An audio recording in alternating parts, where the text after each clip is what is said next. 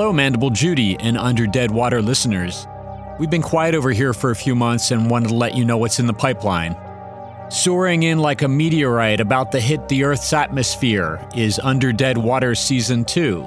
Don't be fooled by the series title. This is very much a continuation of the Mandible Judy story, with familiar characters making an appearance and new timelines introduced.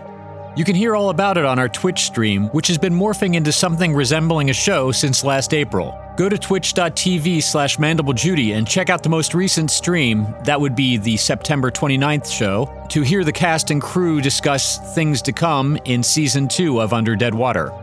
You'll learn that Amanda, Walter, and Jerry get in way over their heads as the story continues on two different timelines. 1988, right after the events of Mandible Judy and Under Dead Water Season 1, and 1864 on a whaling vessel in the North Atlantic Ocean. The fatal meteorite impact in Mudscoggin, Connecticut that set things in motion in Mandible Judy wasn't the first time a piece of that particular space rock impacted the Earth. Centuries earlier, a rock fell from space in a remote part of the Atlantic, coming to rest somewhere south of the Azores. But there are more than just minerals on that rock. And sometime later, the Olivia Barrington, a sturdy whaling ship with an able crew, pulled slightly off course by the unpredictable weather, happened to sail directly over that same spot.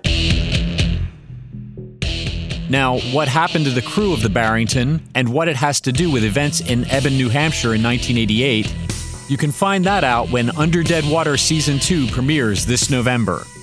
Watch out for our season trailer coming on Halloween. See you then.